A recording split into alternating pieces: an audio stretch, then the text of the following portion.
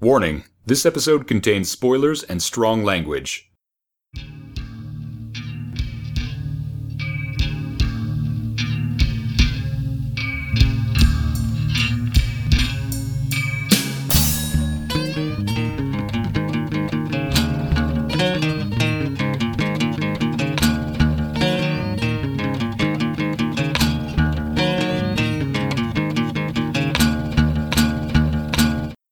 Hello everybody, and welcome to the latest episode of Masters of Carpentry. It is episode number ?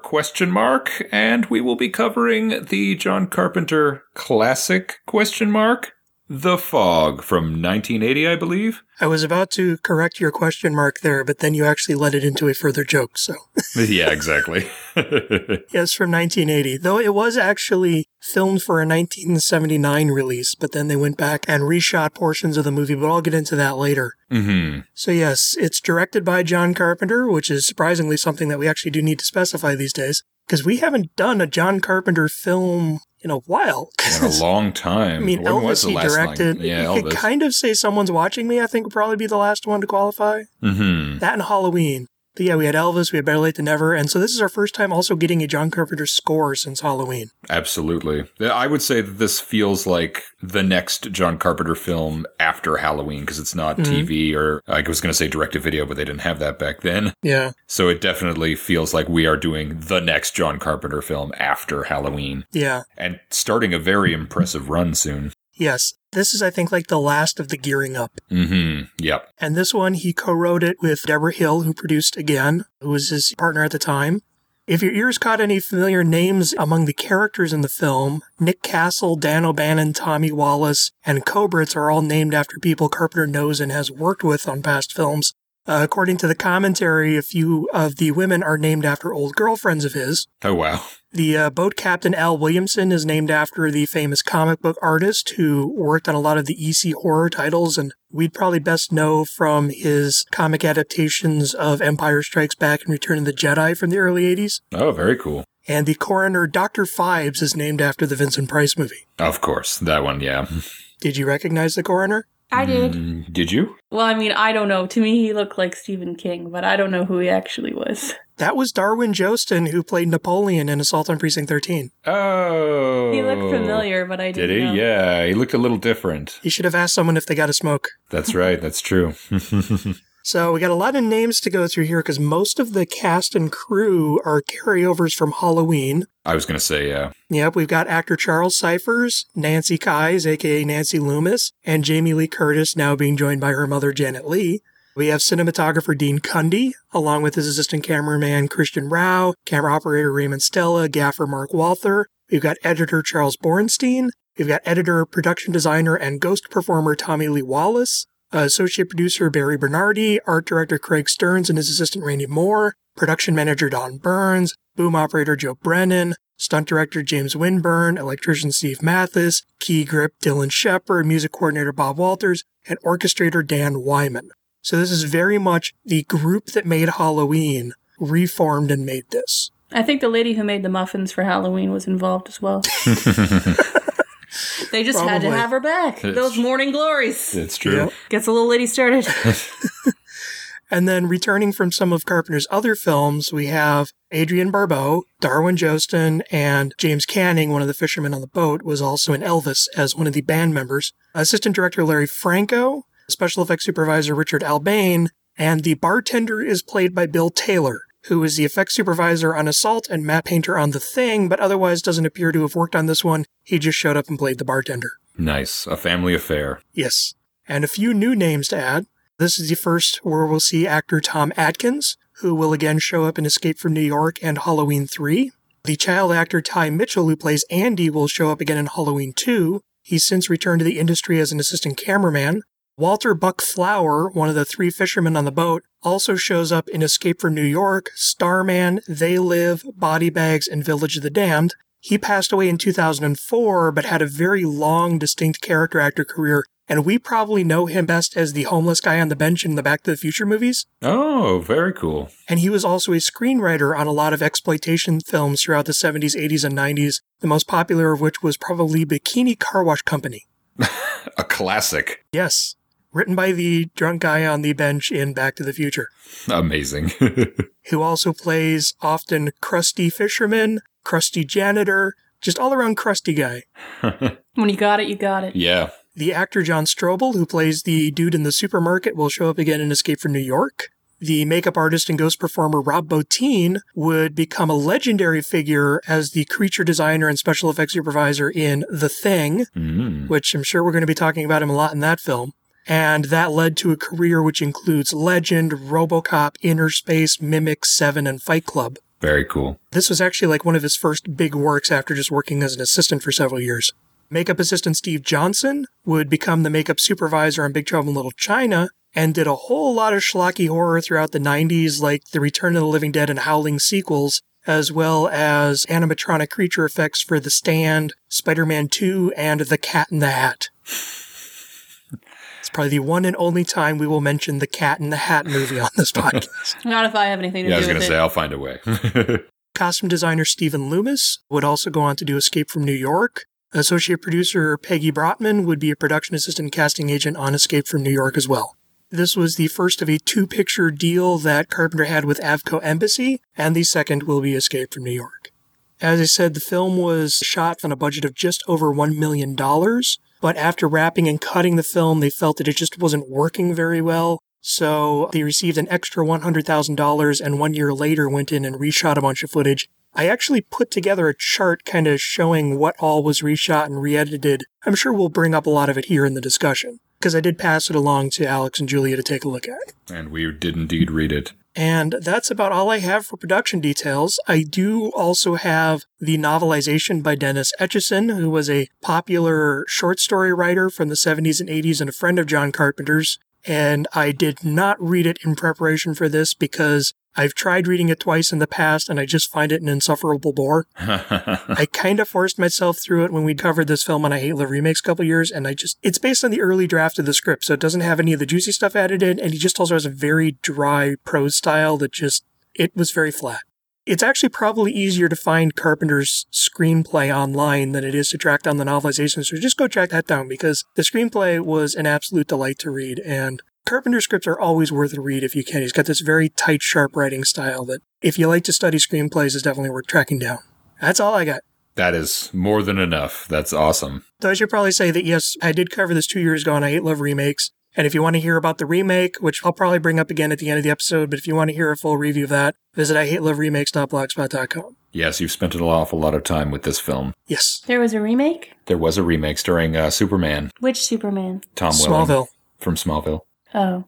Yeah, that pretty much sums it up. I'll bring it up again near the end, just kind of run down for you guys what they added or changed there. And it's the only remake of a Carpenter film that Carpenter was somewhat involved in. Was him and Deborah Hill produced it. John Carpenter executive produced it. He agreed to just because he wasn't quite happy with how this film turned out. He's like, yeah, let's take another stab at it. Mm-hmm. But she sadly passed away of cancer while the film was in production. So that was the last time that Carpenter and Hill ever worked together on anything. That's really sad. Especially when you see the film and realize how it turned out. Yeah, the less said, the better. Yeah. So, anyways, anything anyone else needs to bring up before I get into the synopsis? No, I think you summed it up quite nicely. Okay. And I look forward to getting to the point where I stop talking. 100 years ago, the town of Antonio Bay was established after a ship, the Elizabeth Dane, crashed into rocks in a horrible disaster. It turns out the ship actually carried a wealthy leper colony, and the town founders sabotaged it so they could steal the gold and keep their region free of disease. On the anniversary celebration, a fog rolls in, bringing with it the dead crew of the Elizabeth Dane, who start killing people until they get their golden stop. The end. That, sums it up nicely. Well done. And there's people running around and being characters and stuff, but that's the plot.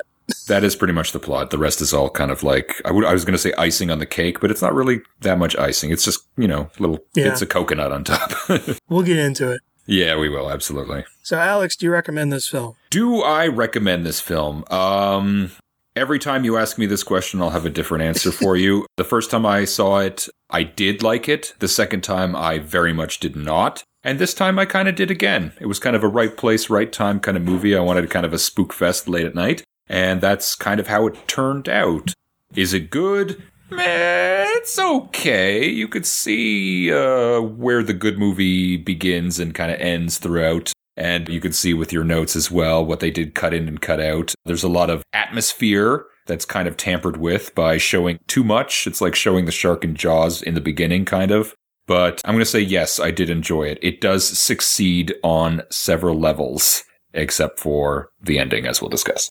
Julia, do you recommend the film? No. I think I might also just be in a kind of a grump. But I just wasn't feeling it. There was a lot of good things about it, though. Mm-hmm. I don't hate it by any means. There was a lot of parts I really enjoyed. But as a whole, I wouldn't look forward to watching it again, and I don't think I would bring it up in polite conversation. All right. This podcast is ruled by our fickle whims and emotions, by the way.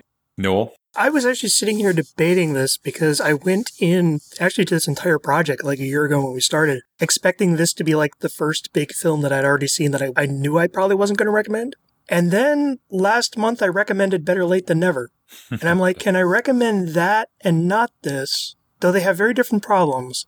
And yeah, I think I am. I'm going to recommend Better Late Than Never, but not The Fog. All right. What's I'm the odd man out. That's the movie at the senior center. Oh, yeah. I've just been calling it the old people movie. We recorded that one like a few months ago. So Seniors on a Train is what it was called. Yeah, I don't think I ever actually put to memory the title of the film. Just the old people movie. Oh, yeah. It doesn't really totally match up with what the movie's about. It could have got a better name, but that's what it was. Okay. All right. I think it's an impeccably well-made film. Mm-hmm. I think the characters are good. I think it's crafted beautifully, especially when you consider the low budget. I think the location work is great. I think there's good characters, good actors. The dialogue is nice. There's some really nice scenes of suspense and fright in there. It does kind of capture that otherworldly seaside ghost story feel. There's just no plot to it. Not really. There's no foundation holding it together. This is stuff that's happening. These are characters who run into it. And there's a great build to this film, but it doesn't ultimately build to anything. There's no real mystery. There's nothing that really needs to be done in order to solve the situation, other than like just some simple stuff that you can figure out from the very beginning. It just doesn't feel like it has any meaning or weight to any of it. It's not a bad film. I appreciate it on a technical level, but it's just not a very interesting story. This would have made a great half-hour episode of Night Gallery.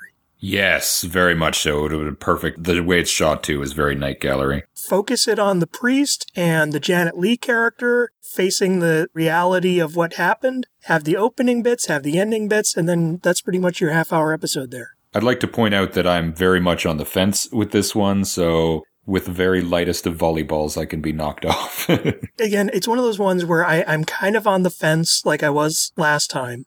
But the last one still had a lot going on that interested me. It just wasn't as well made. This one is well made. It just didn't have the foundation. Mm-hmm. No, for sure.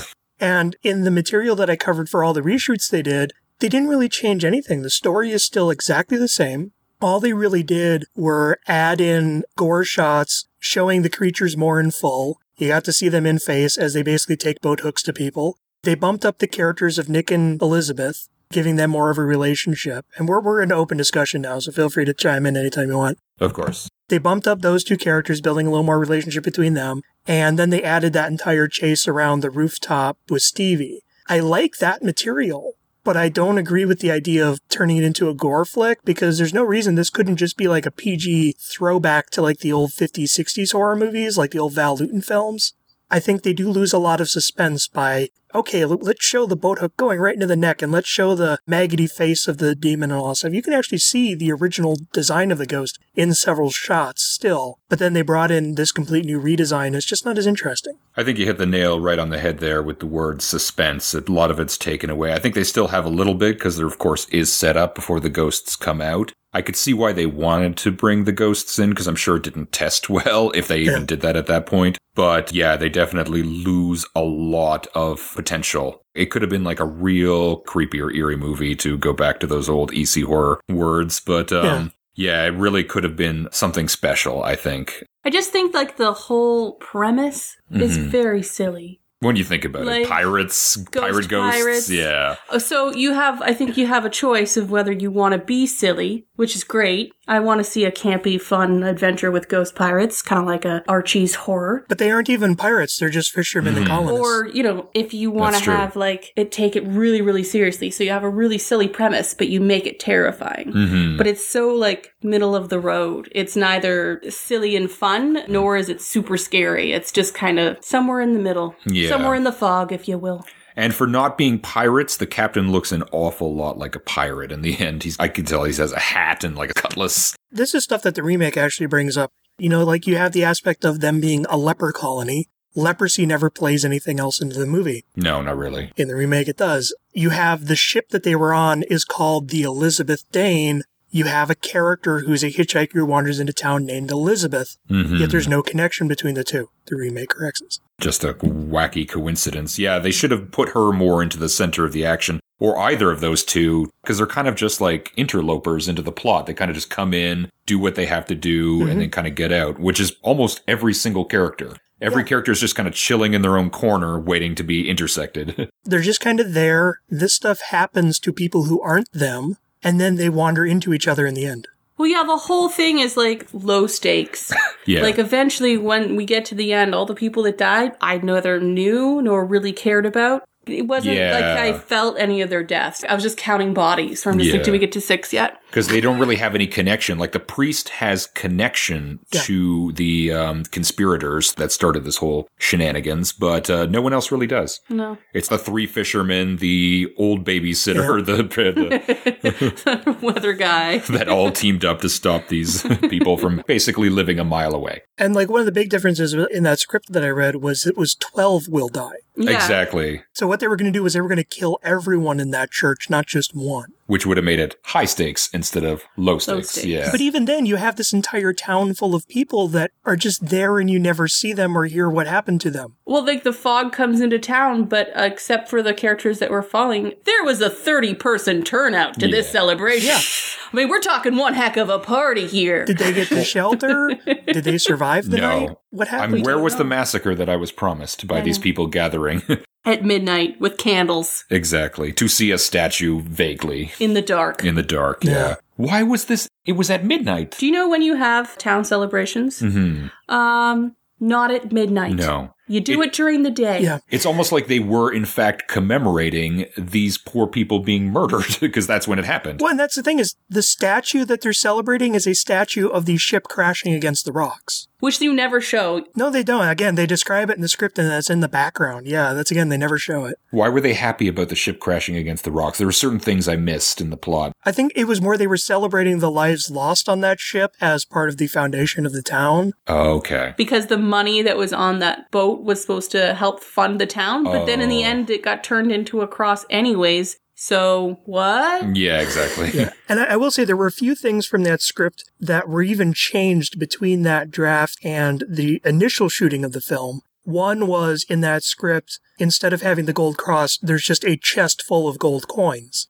Yeah, which it would have been ridiculous. I think they just simplified it that for the visual. Mm-hmm. The father got killed when he was giving the cross back, and they instead put that ending where they'd come back afterwards and kill him. Always a cheap ending, the return of the creature. And also, there was this whole sequence involving an elevator in the lighthouse. But when they were doing location scouting, the lighthouse they got was a short lighthouse instead of a tall one. So it didn't have an elevator. Okay. Because that was a creepy scene. That sounded like with just the elevator of nothing coming up, that would have been amazing. All that they reshot for the lighthouse was that roof sequence. Oh, okay. Which was something that was completely added. It was just supposed to be she goes out on the railing while the thing inside is coming towards her, and then it goes away. Which I found creepy. It was an effective scene. They shot it really well. But, again, why are they attacking this woman as well as the people in the church? It doesn't really make a lot of sense. And not this town full of people. You can get 12 people in 3 seconds in the middle of town. Yeah, and they obviously felt that this film didn't work, but I don't think they fixed the right things. No, there's a lot of logic flaws that they just left wide open. That was actually one of the things that Carpenter brought up in his commentary was people always kind of give him crap because the ghosts don't follow any logic in this film, and he's like, but they're ghosts, they're not supposed to have any logic. I get that to a degree, it still just doesn't have any narrative sense to it. Yeah, it's the ghosts of these poor lepers that were killed, but they move around like serial killers and seem to know exactly how to operate all electrical equipment and mess it up. Yeah. So if the ghosts kill you, how does that... Because I know it was reshoot, so maybe it was never explained, but the scene in the coroner's office with Stephen King, where he's talking about how it looks like he was under the water for like a month or whatever. Yeah. How does that work? I think that just sounded scary. I think that's It does sound scary. Yeah. They should have talked about that more. Yeah. They pump your lungs full of water and make you decay. I don't know. It seems to be the case. Because he said he had, like, the silt underneath his fingernails. Yeah. Like he'd been under the water. They said that for the entire boat. It looked like it had been submerged for a month. Yeah, it had rusted. Yeah, and that was really cool, but they didn't really follow up on that. They didn't do that where, like, the lighthouse starts decaying or there's, like, rust at the side of the doors when they start with the fake outs. Yeah. Or you see someone get full of water. I mean, again, production limitations. It was a very low-budget film. Absolutely. They were basically men in probably black stockings. Oh, no, that's fine. I would have been happy with a conversation. Yeah. Like, where the coroner comes back, get some evidence or something. I don't know. True. Or, like, what happened to the weather guy? Like, where did his body go? They just drag him out and probably, I don't know, keel haul him. What does keel haul mean? It's pirate talk. You wouldn't understand. I want to understand. I don't know. Teach me your salty talk. Well, lass. I'm just picturing Alex with his leg up in a Captain Morgan pose now. We're going to pick this up later. It's true.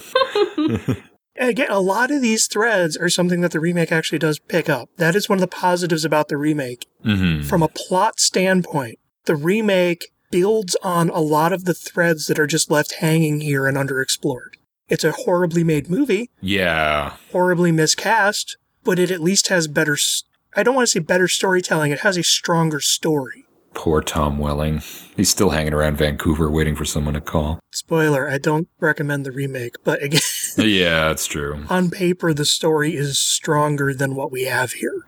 You mentioned Stephen King before, Miss Julia. How Stephen King was this movie? To me, very. Starting with the opening quote, that always puts me in a Stephen King kind of mood. He always uses quotes in the beginning. I don't know if he still does. I haven't read one of his books in a long time. Although it was California, it was very Maine-y. Yeah, this seems like a Nightmares and Dreamscapes or like one of his short stories. I could see that. Dennis Etchison, the horror writer who did the novelization, is not only good friends with John Carpenter, but he's also good friends with Stephen King. And also, Dennis Etchison wrote in the mid-'80s a screenplay adaptation of The Mist that he was trying to get filmed. Oh, really? Now, is The Mist the movie where your body gets turned inside out? Or is that still just a Simpsons episode? Still just a Simpsons episode.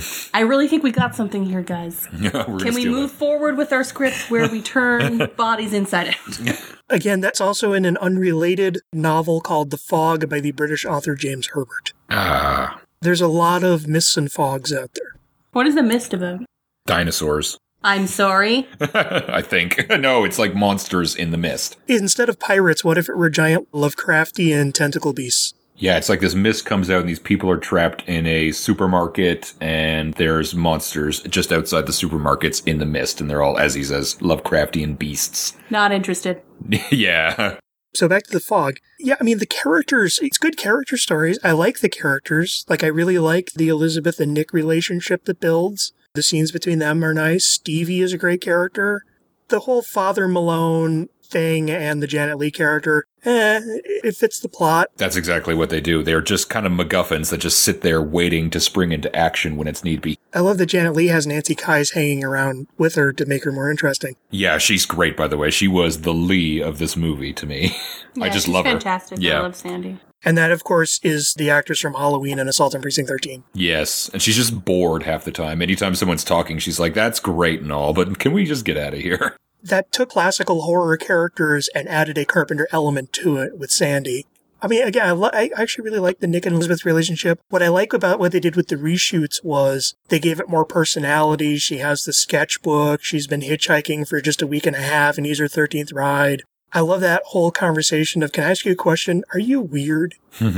That was all stuff added in the reshoots, and I thought was really nice. You even had that bit down in the hole where he's telling her the story about his father running across the ghost ship. I like those characters, and I love Adrienne Barbeau, but what does Stevie really get to do in the story? I was going to say, do we just like the dialogue and actors? Because a lot of them don't really have too much character. Although I do, as you say, like that relationship because it makes more sense why she would hang around with him because they get along so well. Mm-hmm. Even though most people would be like, this is getting weird, I'm out of here, and take the next bus out of town. Again, Nick and Elizabeth have great relationship, and they're the ones who are basically investigating this mystery. But what do they really resolve through their investigation of the mystery? Not much. They don't. They run to the church and Father Malone does it. I kept spacing out a little bit and losing plot threads because I'm like, why are they investigating the boat? Oh, it was his buddy. His buddy was the captain of the boat. Okay, that makes more sense. And why did they call Stevie towards the end? Because I know they heard her talking about the fog, but what drew them to her talking about the fog? Like, what clicked with them that they had to talk to her? She had been covering a lot about the Seagrass, which was the boat that was attacked earlier, which was his friend's boat. Yeah, again, they called because the plot needed it to. Yeah, makes sense. And then Stevie, I love the idea that she's the only one with power who can say, okay, watch out, the fog is coming down that street. Watch out, the fog is coming down that street, which would make a lot more sense if that broadcast was going out to the entire town and we saw the entire town having to weave around this fog. That would have been really cool. I did kind of like that. It was kind of novel in that sense, using like the older technology. Mm-hmm. Rotary sight? Yeah, sight, yeah. Line of sight. Well, I mean, yeah, but she's the only one with a generator and a radio in a lighthouse. It's true. But even then, the lighthouse that she's on is down steps on a point. How is she able to look down over the town? It's true. There's a weird geographical thing there that doesn't quite work. No. But it was a really nice looking lighthouse. Can I also add that rotary phones add a lot more suspense? That's 9 numbers. It's true. You gotta wait for that to get back to 0 before you can move on. So much urgency where you're just like, come on. And that was another thing, too, was because of the way they reordered the scenes, when Nick showed up at the weather station and found out that Dan the weatherman was gone, Stevie was still on the line because remember she heard the entire attack that happened to Dan? Right, yeah. And so they talked again more there. But yeah, it's interesting that she has to rely on these people she hasn't met to save her son. Mm-hmm. It's like there's interesting ideas here, but again, our heroes don't really do anything to alter the story. It's all just because of a final line in a journal that the only reason we don't know about it is because the father said, and I stopped there because I couldn't read anymore. Which is ridiculous. And it's also to find gold that's buried in the wall right underneath where the journal was. Exactly. There's no mystery to where is the gold? How do we find the gold? What do we need to do with the gold? How do we appease these ghosts? What do we do with these ghosts? What do they want? There's no mystery there. You don't have any steady progression of unfolding things. It's all just, this shit happens, and in the last 5 minutes, okay, here's how you resolve it. The whole thing felt like a video game, like a game of Resident Evil, where it's just like, you found the journal. Now go to talk to Stevie. Well, how did the gold coin turn into a piece of driftwood that was also the name of the boat plate? Magic. Yeah, they were giving them clues as well. They're just like, hey. Well, the ghost used the gold coin to catch the boy's attention so that he would pick up the wood. I don't know why they thought the wood would... Why did Stevie bring the wood with her to work? I don't know. These ghosts are tricksters. And what are they doing out in the middle of the day? Yeah, they have weird powers. Where there's no fog. They're like, first we're going to prank the town and set off their car alarms. Well, no, but they're in the water. They're in the water. Yeah, like they did all this big show the night before, and then when they came back, none of that happened again. It's true, yeah, there was no car alarms going off the night. Again, that was entirely added in the reshoots, too. That entire sequence of all the electronics going off, the guy in the supermarket, her chair moving, the car alarms going off, that was all added in reshoots. And nothing really came of any of it. Consistency. Yeah, I mean, if you went back and reshot that, that means you just chose to not put it in again later. There were lines in dialogue from the early thing where they're talking and she's like, yeah, my dog wouldn't stop barking at midnight. Oh yeah, that's when my car alarm went off. And that's about it.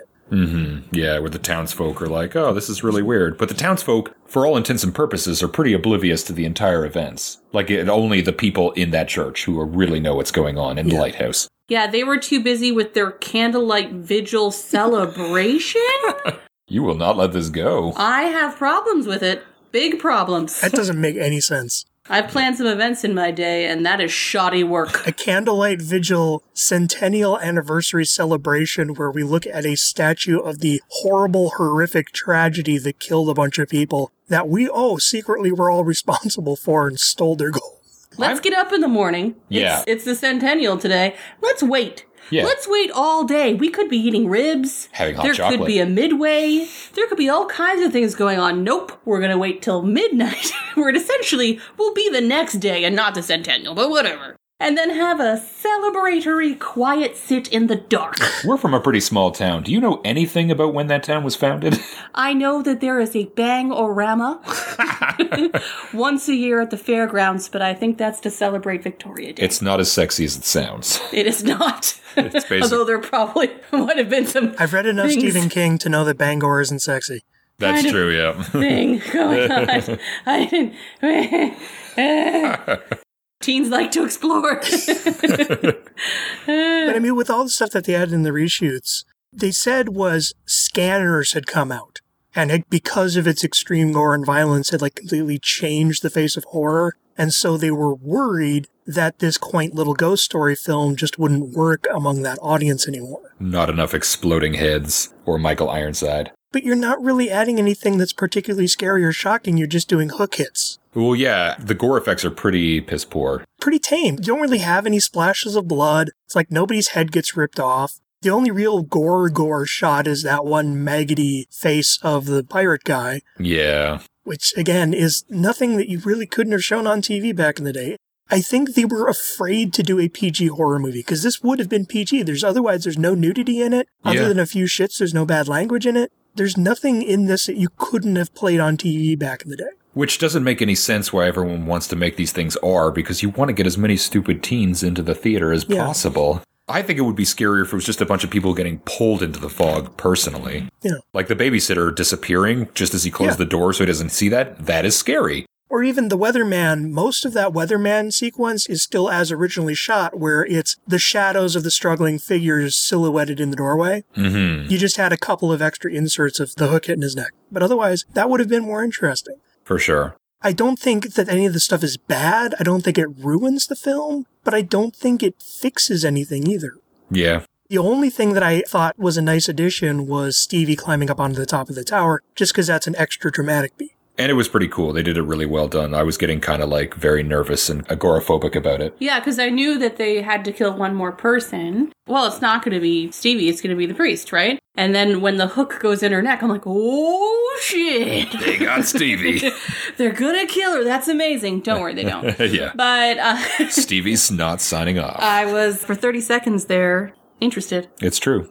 What I also liked in that moment, you have that bit where she gets hooked in the shoulder, and she just rips out the hook and starts hooking the pirates herself. Yeah, she's great. It's Adrienne Barbeau. What are you going to do? It's a good little hero moment, but again, it doesn't resolve anything because she's still relying on the other people to save the day. It's true. Through means that she doesn't understand or know anything about. No one really knows anything. Everyone kind of has half the story, but everyone sort of acts like they have the full story. Like no one should have privy to some of this information that they act like they do have. Does that make sense? Yeah. Yeah, when he was asking her question, she's like, well, it's a fog, and it goes in the opposite direction of the wind. Pretty spooky. That must mean it's full of ghosts.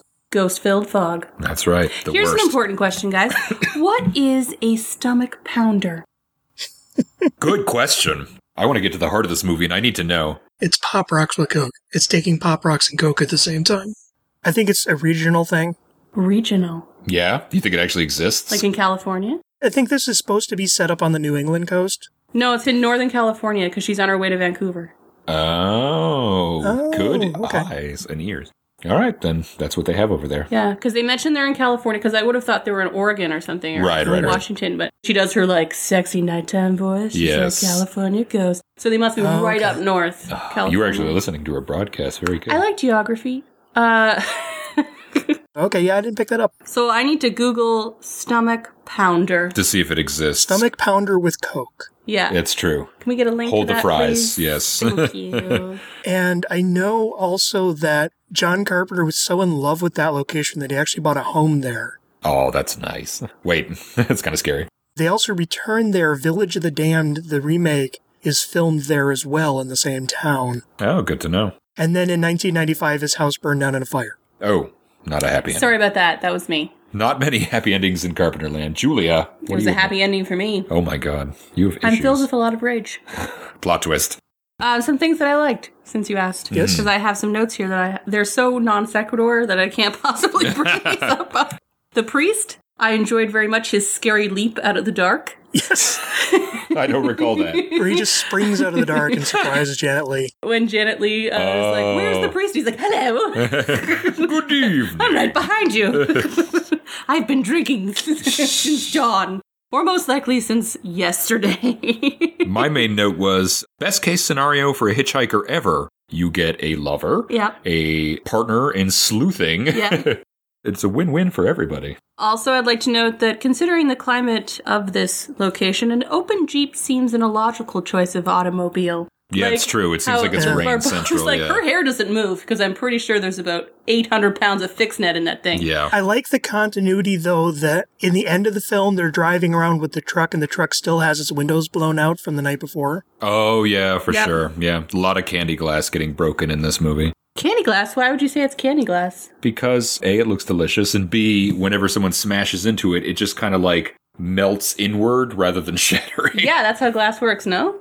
Oh, I guess you're right. Yeah. I withdraw. Well, yeah, but car windows are different because they have that layer of plastic in them that causes them to pebble. There you go, yes. I have a note about the all-instrumental radio station, because everything she plays is sort of like jazz or funk. I'm going to call it Boring AM, That's playing right. all the non-hits you didn't want to hear. KAB.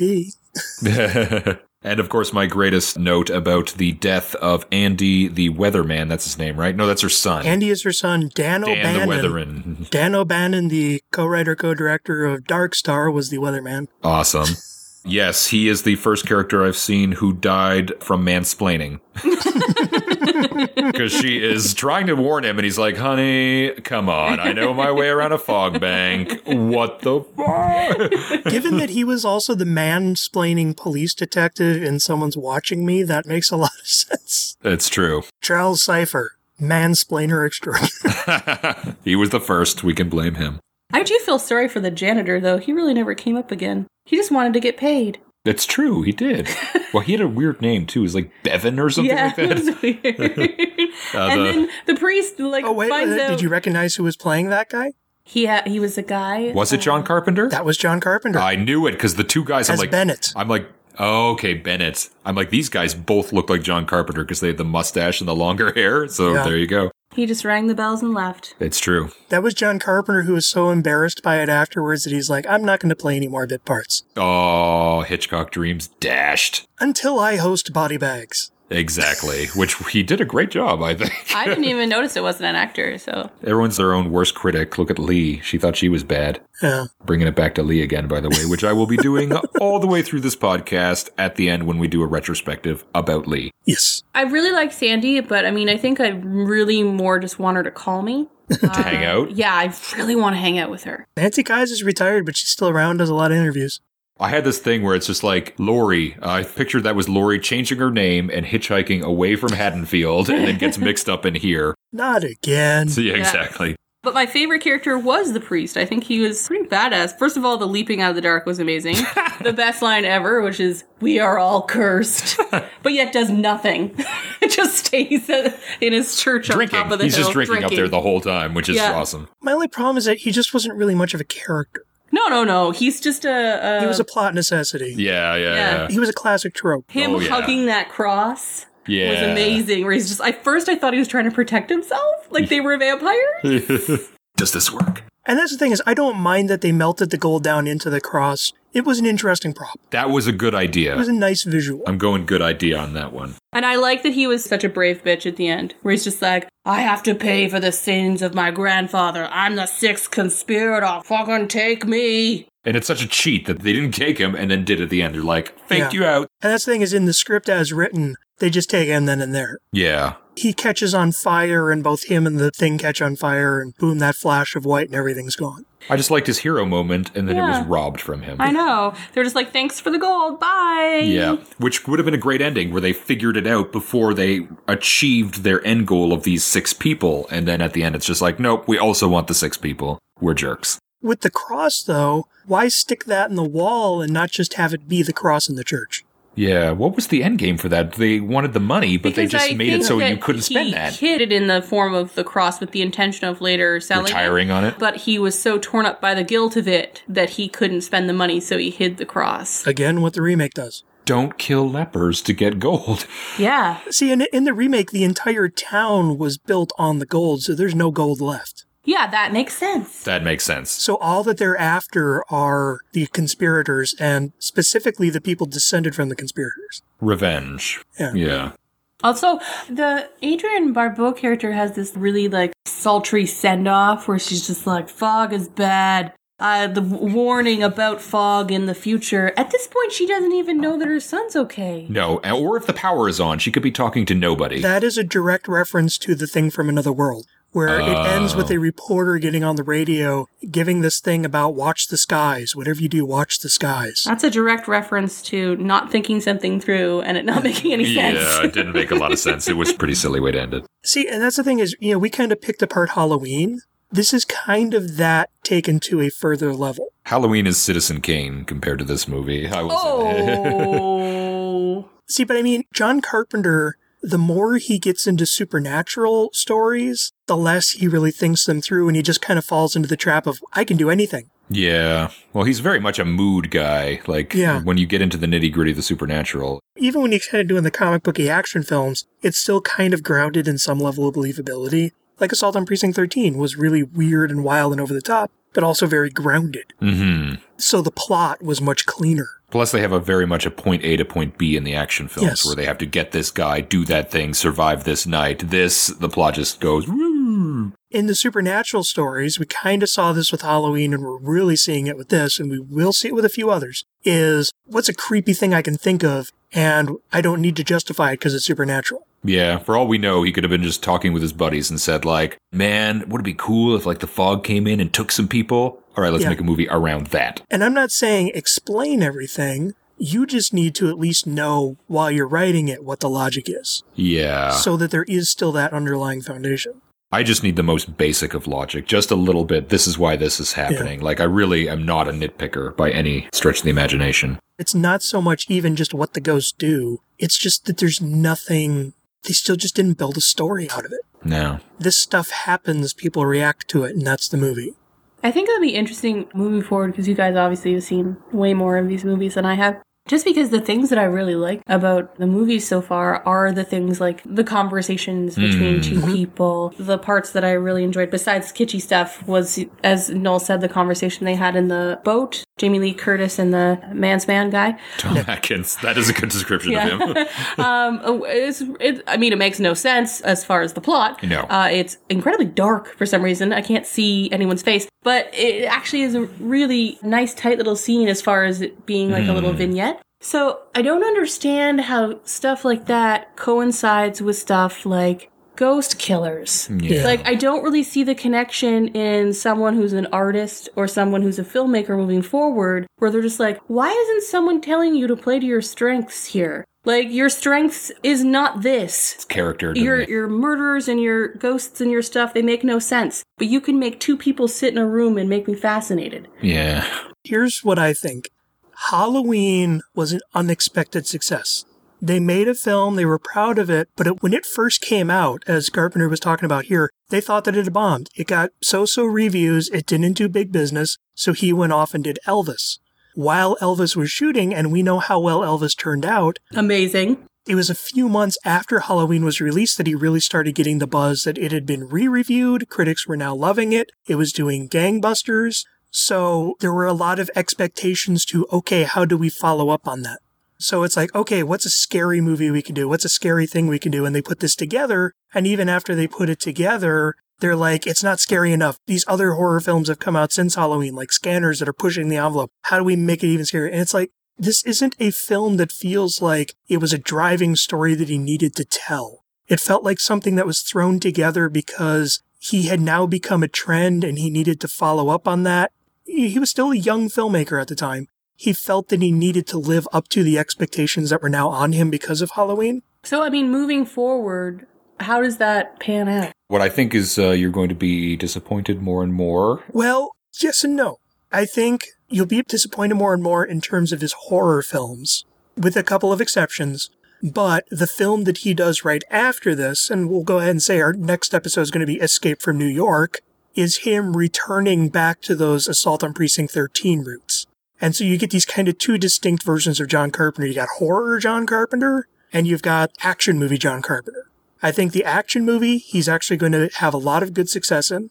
Not always, and it's not going to be lasting, but he will still have some really good success there. Horror John Carpenter still has one or two, but I think we're going to find a lot of the Fog type stuff. And what do you think, Alex? What I meant, I didn't mean that she's going to be disappointed with the films we're going to get, because there's a lot of great films coming that I think she's really going to like. I think that the main theme, or Julia's arc throughout this podcast so far, has been her sort of mourning a director that could have been, like a director who could have done dramas and comedies. Yes. That she saw these great elements of John Carpenter's career and dialogue that I myself personally did not see. And she's kind of bringing that out to show me in ways like the girls talking in the car, or like the friendship between, more Zuma Beach. Yeah, or Zuma Beach. And I think that, going forward, it's going to be interesting to see the diverging paths that he takes, that director who can make such great characters and great character moments, and a great genre director. Yeah, I think he always has that gift for characters and that gift for dialogue.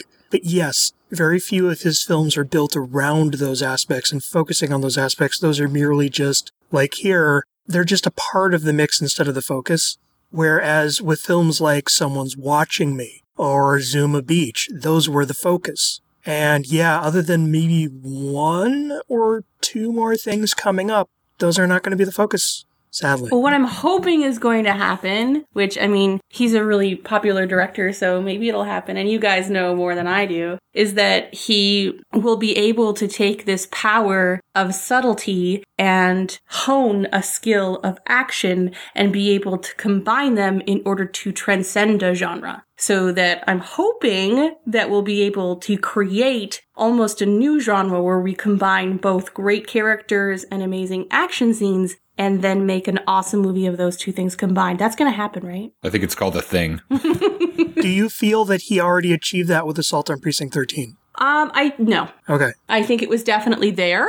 And I think that I was super into it and it was a great thing, but I don't think it had become its own thing yet. Okay. I think it was still an idea. Then I will say, and again, we'll see next month, because next month is one of his biggest films, but I haven't seen it myself in probably like 14, 15 years. We'll see next month how that happens, because I know Assault on Precinct 13 is very representative of the types of films moving forward that I am fond of. Well, that's a good thing. Yeah. I think you're going to like a lot of these movies for sure. But there is still that disappointment if he never makes, again, another Someone's Watching Me. Mm-hmm. He never, again, branches out into different areas like he did with Better Late Than Never and Zuma Beach.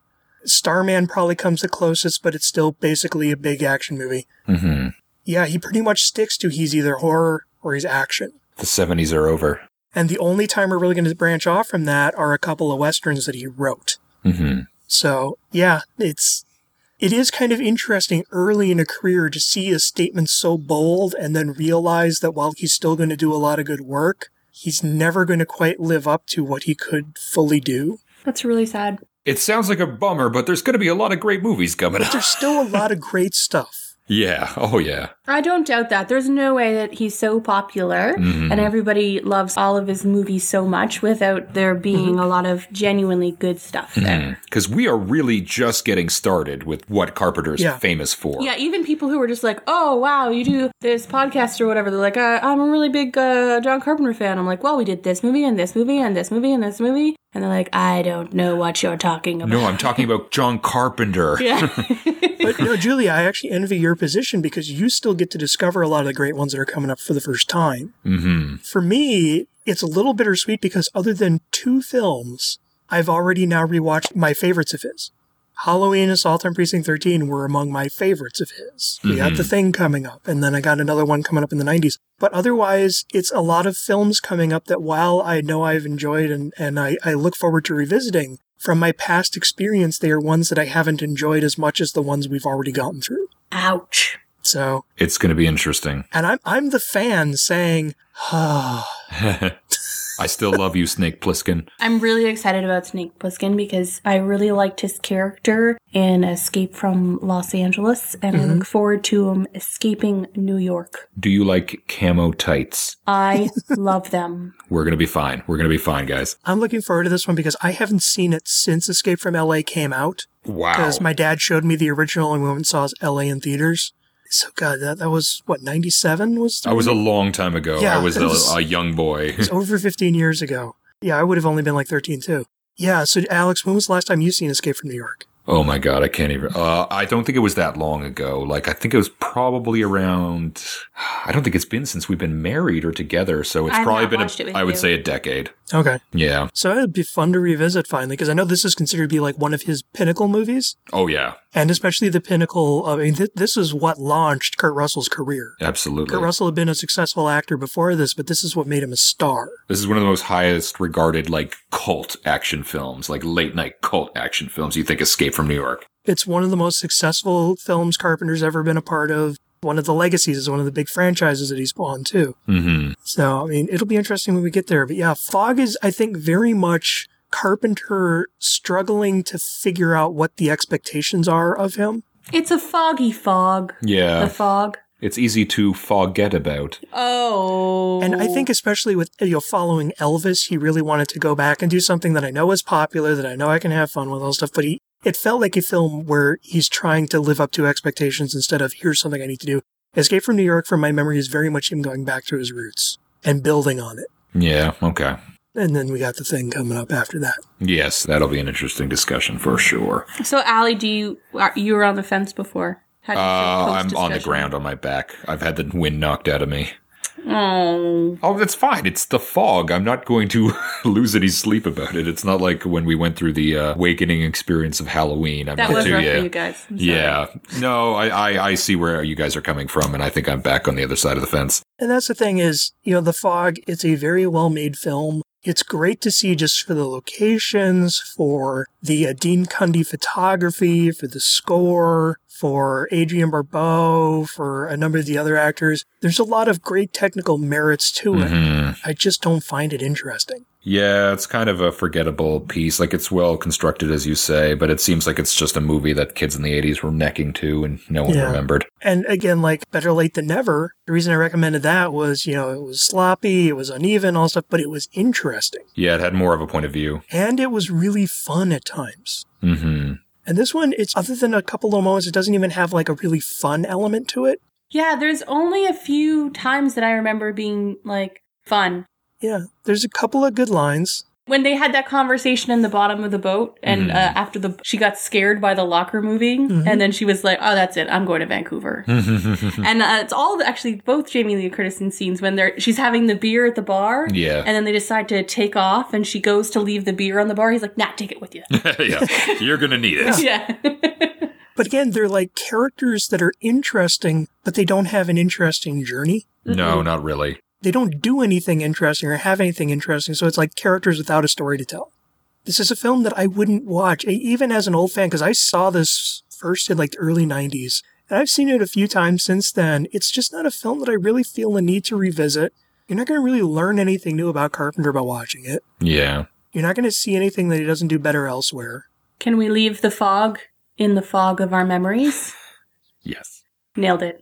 Even Rob Bottin, who does the creature effects here, it's like, well, yeah, but then the thing happens where he does creature effects for Carpenter with the same cinematographer. So, it's like a lot of what they do there kind of renders this one very out of date. For sure, for sure. Yeah, I really I don't think I'll ever watch it. This is my third time watching it, and I believe that will be my last. It's like I was watching Tom Jane's Punisher, and I'm like, you know what? I'm never going to watch this movie again.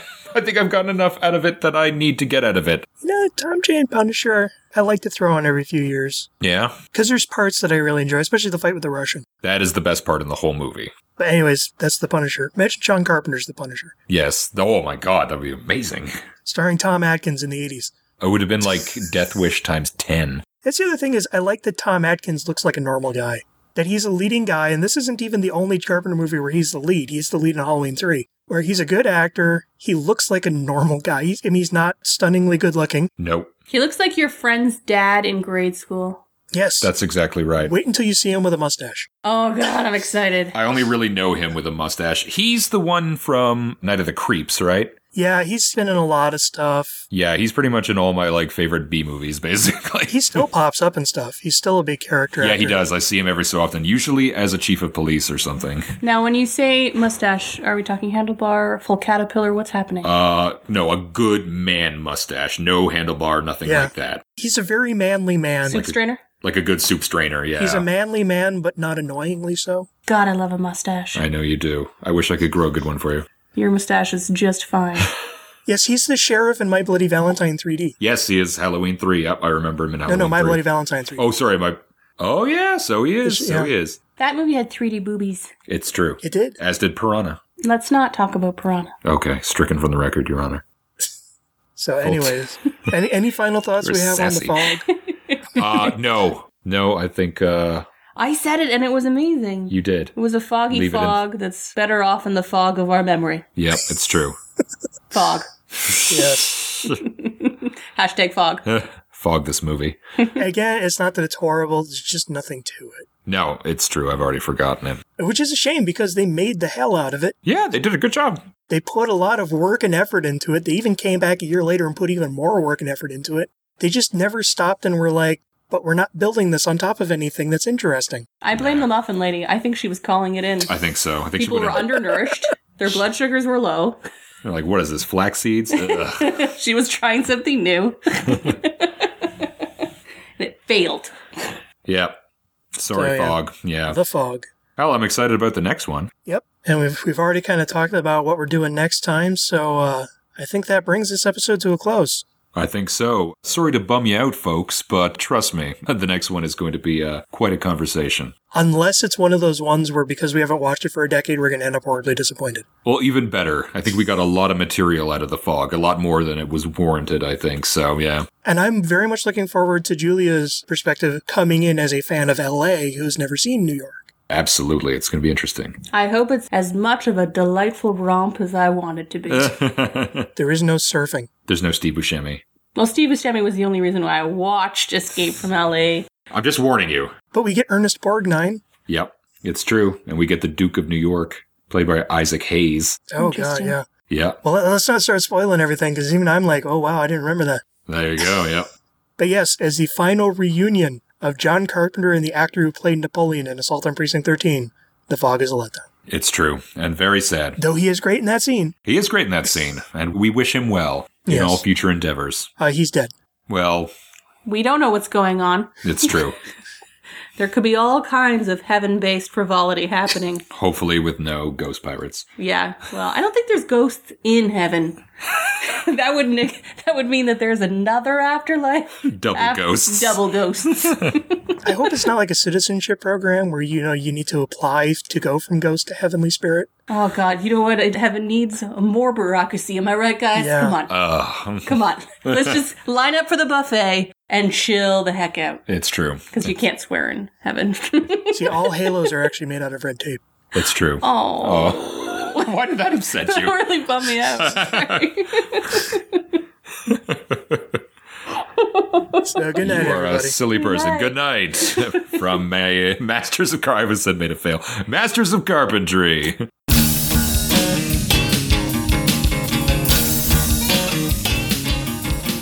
Masters of Carpentry can be found at mastersofcarpentry.blogspot.com and is in no way affiliated with John Carpenter or the copyright holders of the films discussed. All rights are reserved and no infringement is intended. Our theme music is Black Rainbow by Jack Locke. To hear more, please visit jacklocke.com. That's JAKLOCKE.com.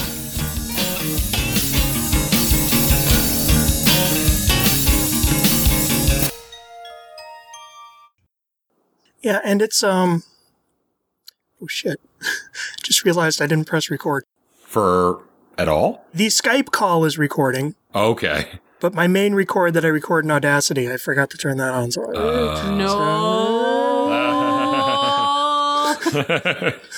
we should be okay. You fucked Okay. up. We should be okay. It'll be fine, I'm sure. I just at least like to have these two because you never can fully trust the Skype recorder. Of course, yeah, better safe than sorry. So I've started recording now just as we're probably wrapping up. I'm so glad you did it first, no. It also had 3D labia and it didn't make it any better. Did it really? She was full frontal. Was she full frontal? I don't remember this movie. I don't remember 3D labia. She was full frontal the entire scene. It Wow. did not make it a good scene, though. And also, that entire scene, the guy that she's fucking is the screenwriter of the movie who wrote himself in a scene where he gets to fuck the naked lady. Oh, buddy. Come on.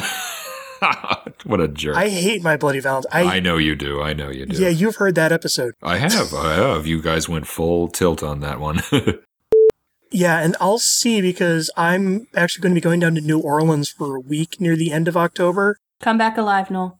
Please. What are you doing in New Orleans? Angie and Jack, who do the monthly Midnight Movie Exchange with me, live there. Oh, okay, cool. Well, tell them I say hi. So me and, JD DeMott, I do? Yep. me and him are going down there to visit. Oh, very cool. So it's like a little made of We'll get fail. together, Kinda. Yeah, that's very cool. Well, I'm sad to miss out on that, though. Keep safe, Noel. Sounds Keep like safe. fun. Yes. Yeah, I should be okay. I'm sure it's fine. The city is haunted. The city is very haunted. Keep a buddy with you. Pirate ghosts all Pirate over ghosts. the JD with place. me. That's Yeah. true, you will. Just throw them to the pirate ghosts Yeah. and run. Yep.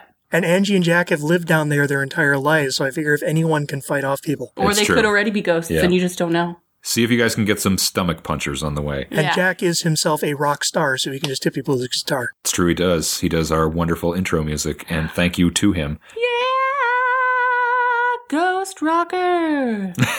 What could go wrong? Ghosts. Pirate ghosts. The Pirate Ghosts of New Orleans.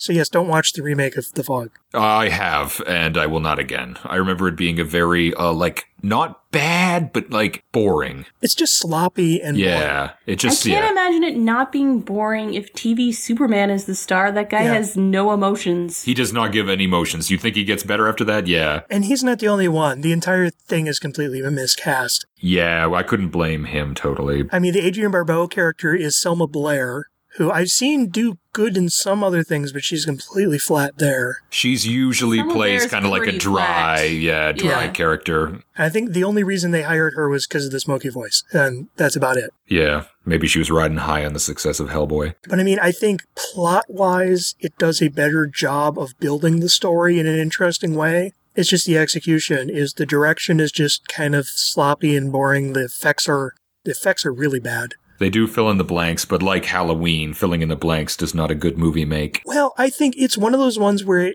the filling in the blanks was a good idea in this respect. Well, to cover up those things, yeah, but it's still... Halloween, yeah, it's Rob Zombie. Yeah. But, yeah, and then, the cast is just flat and the writing is flat. It's not good. No, it's not a good scene. I record an entire episode about it. You can go listen to it at IHateLiveRemakes.blogspot.com. Plug. I've, of course, heard every episode, so I'm in the know. And The Thing. Do you have The Thing? I don't own The Thing. Surprised me. Well, Yeah, it's strange that I don't. I don't really have any horror movies in the house, especially since we started popping out babies, but... my sister saw Alien 3 in theaters on her 9th birthday and loved it. Wow. Fair 9 enough. is a long way away. How did she see it at 9? I had to wait. It was rated R. It was, my mom didn't find out until after. Okay, that explains it. It was one of my sister's friends' moms took them both out to see it. I was obsessed with Aliens, and I had to wait until my Yeah. dad could rent it for me for Alien 3. My mom was not happy that she saw it, but my sister loved it. Well, that's nice. It is a good movie. Nothing scared my sister. Some people have that gift. I Yeah. do not have that gift. Even nowadays, my mom hates having her watch horror films because my mom doesn't like horror films. But if one's on, my sister will just crane her head over and just start watching it. Gotcha.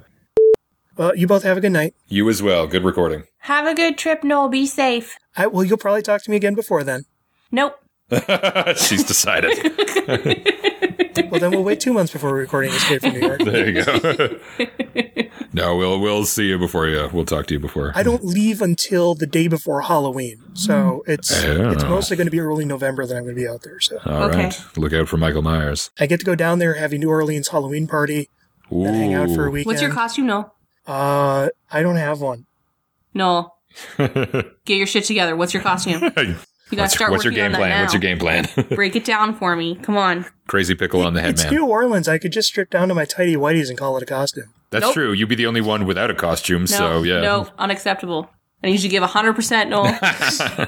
And you start researching. Get the silly putty, become the creature from another world, the thing from another world. I need you to be clever, but not too obscure. It's true. That's my I'll problem. have to get a kind of like big bushy wig, grow out my mustache a bit, gray it, and then walk around with like 3 packs of cigarettes and I can be John Carpenter. There you go.